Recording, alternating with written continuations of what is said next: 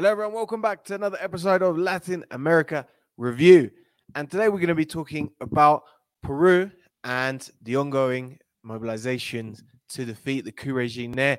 It was January 4th, if I'm not mistaken, where they began a general strike, January 4th of this year, general strike against the coup in Peru.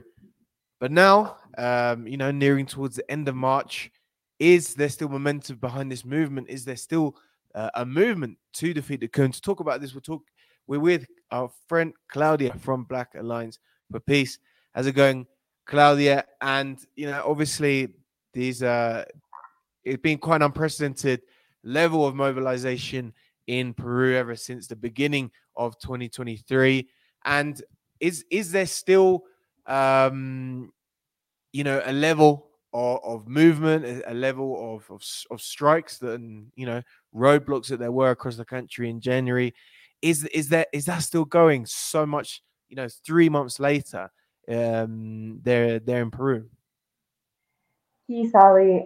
Thanks for having me on again. So yeah, actually, just yesterday was 100 days of dictatorship, and there were major mobilizations throughout, not just the city of Lima, but throughout the country. Um, yeah, we've definitely seen every day still, particularly in the south. I would say probably where the strike is felt the strongest is in Puno, even 100 days later, 3 months into the strike, or really 2 months into the strike, 2.5 months. But yeah, since December 11th, there's been at least full bloqueo of any commerce going through Puno, specifically um, this area that connects to Brazil. So we definitely still are feeling the mobilizations, the strikes, the bloqueos, everything. And you probably feel it more outside of Lima. Lima, I think, well, although now with the huaicos, the mudslides, because it's cyclone season right now, the north of Peru, a lot of parts of Lima, too, particularly close to Rio Rimac, have been inundated, flooded, and one of the major things that you see here is that, of course, the coup regime doesn't have any money for aid. They've come out, Morata has come out and said there's just no money in the budget. But of course, you see that they still buy ammunitions and lethal weaponry. To repress the protests. But what you do see now a lot is a lot of the delegations that came up to Lima from the south going up to the north, going to the parts that are, hit the hardest by the Huaycos and providing solidarity, right? And showing up for their people. So I think even the people in the north, in the northern regions that weren't necessarily supportive of the protests at first, I think are seeing, that if it's a political crisis, if it's a natural disaster, the state isn't going to be there to help you, right? This coup regime is not there to help the people. It's there to ensure that there's another 30 years of neoliberal rule under those, contratos de ley. Yeah, and you mentioned the floods. Has Is the government hoping that this could distract a bit, maybe ordinary people from the issue of the coup, the floods that have devastated large areas of the country, and what's been the response of the government to these floods? Yeah, well, I mean, like I was saying before, I think a lot of the people that are directly hit by these floods, by these huaicos, have seen that there's just no presence from the state whatsoever, whether it's, the even from the executive level down to the municipality level. There's just no support from the state. So what you see a lot is just, people helping each other out, neighbors donations coming in just from like people's individual TikToks, right? People are really, really left alone here, and I think definitely the coup regime is hoping that this will, um, deflect from the protest. But I think that on the contrary, it seems that people are realizing that whatever kind of crisis is facing Peruvian society, that this coup regime is not going to help out the people. Yeah, and obviously, one of the big demands has been around early elections. People, wanting elections as soon as possible because it's not an elected government currently, and there's been a lot of attempts by some of the left within Congress to make it happen. It seems like it's not going to happen. But I mean, what do you think about this demand? Like about elections this year. Is that one of the main demands of the movement, and is it possible? Do you think? Well, so I think that early elections, it's tough to say, right? I think that depending on who you ask, people are asking for a new Hello, I think with Claudia just dipped out for a second there. We're gonna try and reconnect.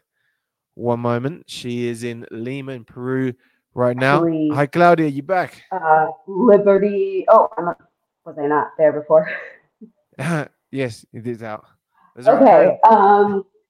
Yeah. So I think probably the biggest demand, even if it's not necessarily what's out there, is or as publicized, is the restitution of our president, right? So one of the main things is, or that people are saying, right, is that this was an illegal impeachment. They never received 104 votes, which under the 1980 Constitution requires 104 votes for vacancia for an impeachment. They did not get to that level. I think it's also stipulated that there has to be a certain amount of debate time and that the uh, lawyers have to be present. So a lot of multiple things that didn't happen according to the Constitution, which is why people and even Castillo's international legal team has said that, right, that this was an illegal impeachment, and in fact, he remains the legal president of Peru. Um, whether new elections will happen this year is hard to say, but I think that yeah, the main demand really is the restitution of our president because many people feel that this is just you know a slap in the face to anything that's remotely democratic, right? The people voted, and outside of Lima, particularly in the outer regions, overwhelmingly voted for Castillo, right? Someone that they consider to be of similar origins, right? They see him, or they see themselves in him, right? And they see the same contempt that the right wing and the oligarchy had against Castillo as they do now to the people that are on the ground, that are in streets, right? They, without evidence, call everyone a terrorist, um, which in Peru is also illegal. And will dox people online, so yeah, there's a lot that's happening here on the ground, and even if it's not necessarily what the media is portraying is happening, the main demand definitely is the restitution of our democracy and also the constituent assembly, right? Because I think that this is, and it's clear now, right, that this is a much deeper issue than just this one election. We've had 7 presidents in the past 6 years. This has been a continuous permanent coup from the right wing Congress that is able to use their 93 Constitution um, to wield power, at the behest of the oligarchy, but also, U.S. and Western corporate interests. Yeah, and I mean, I guess one problem of elections is that currently, if you look at the parties in Congress, currently there's not many great options for the movement. The movement doesn't necessarily identify strongly with one particular party that has seats in Congress. So, you know, I guess the challenge would be: can there be a political articulation out of this past Right. few, like this unprecedented level of mobilization and strikes and protests, so that when elections do come around, there's some there's an option that at least the majority of people that have been taking part in this historic moment can identify with. Do you think that's possible? I do think that's possible. I think that's something that is consolidating right now on the ground. Right, so a lot of there's multiple councils that have come out of this struggle that in an attempt to coordinate between the 25 different regions and really build unity, right? Because like you said, we don't have a political instrument that would get us a new election um, and empower someone that actually the people on the ground would feel represented by. Right now, any of the political parties are, seen as useless. So I think that that's something that's currently taking shape and consolidating. But that's the hope, right? That's I think that's something that most people here see on the ground. It was a rough wake up call. I think a lot of people realize that we should have been organizing years ago and not wait until um, the president was already vacated and charged. So I think I think that that's something that we're seeing on the ground happening right now. Yeah, 100%. And I mean, a lot of people will have, remembered the election of Pedro Castillo and him as a candidate of Peru Libre. I mean, is that still an option for people? How have they played a role in this moment, this past few months? And do you think that they'll still be around uh, a next So opportunity? yeah, well, so Peru Libre has had multiple factions within it, and I think that they've just come undone in the past couple of months.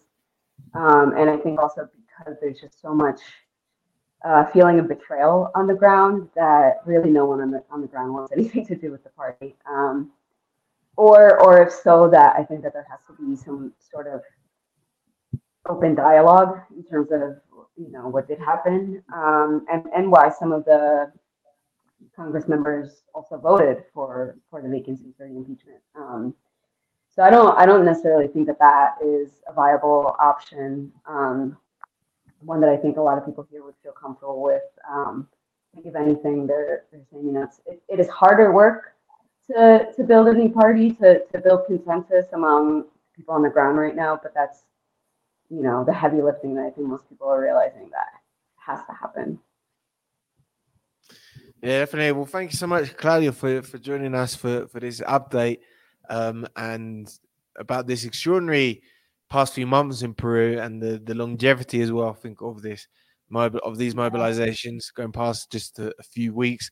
I think has been the most surprising thing, especially looking out from outside. So thank you so much, Claudia, and I know you've done some you've been doing reporting as well from there in Peru in Lima and elsewhere. So where can people find out more from what you're doing there?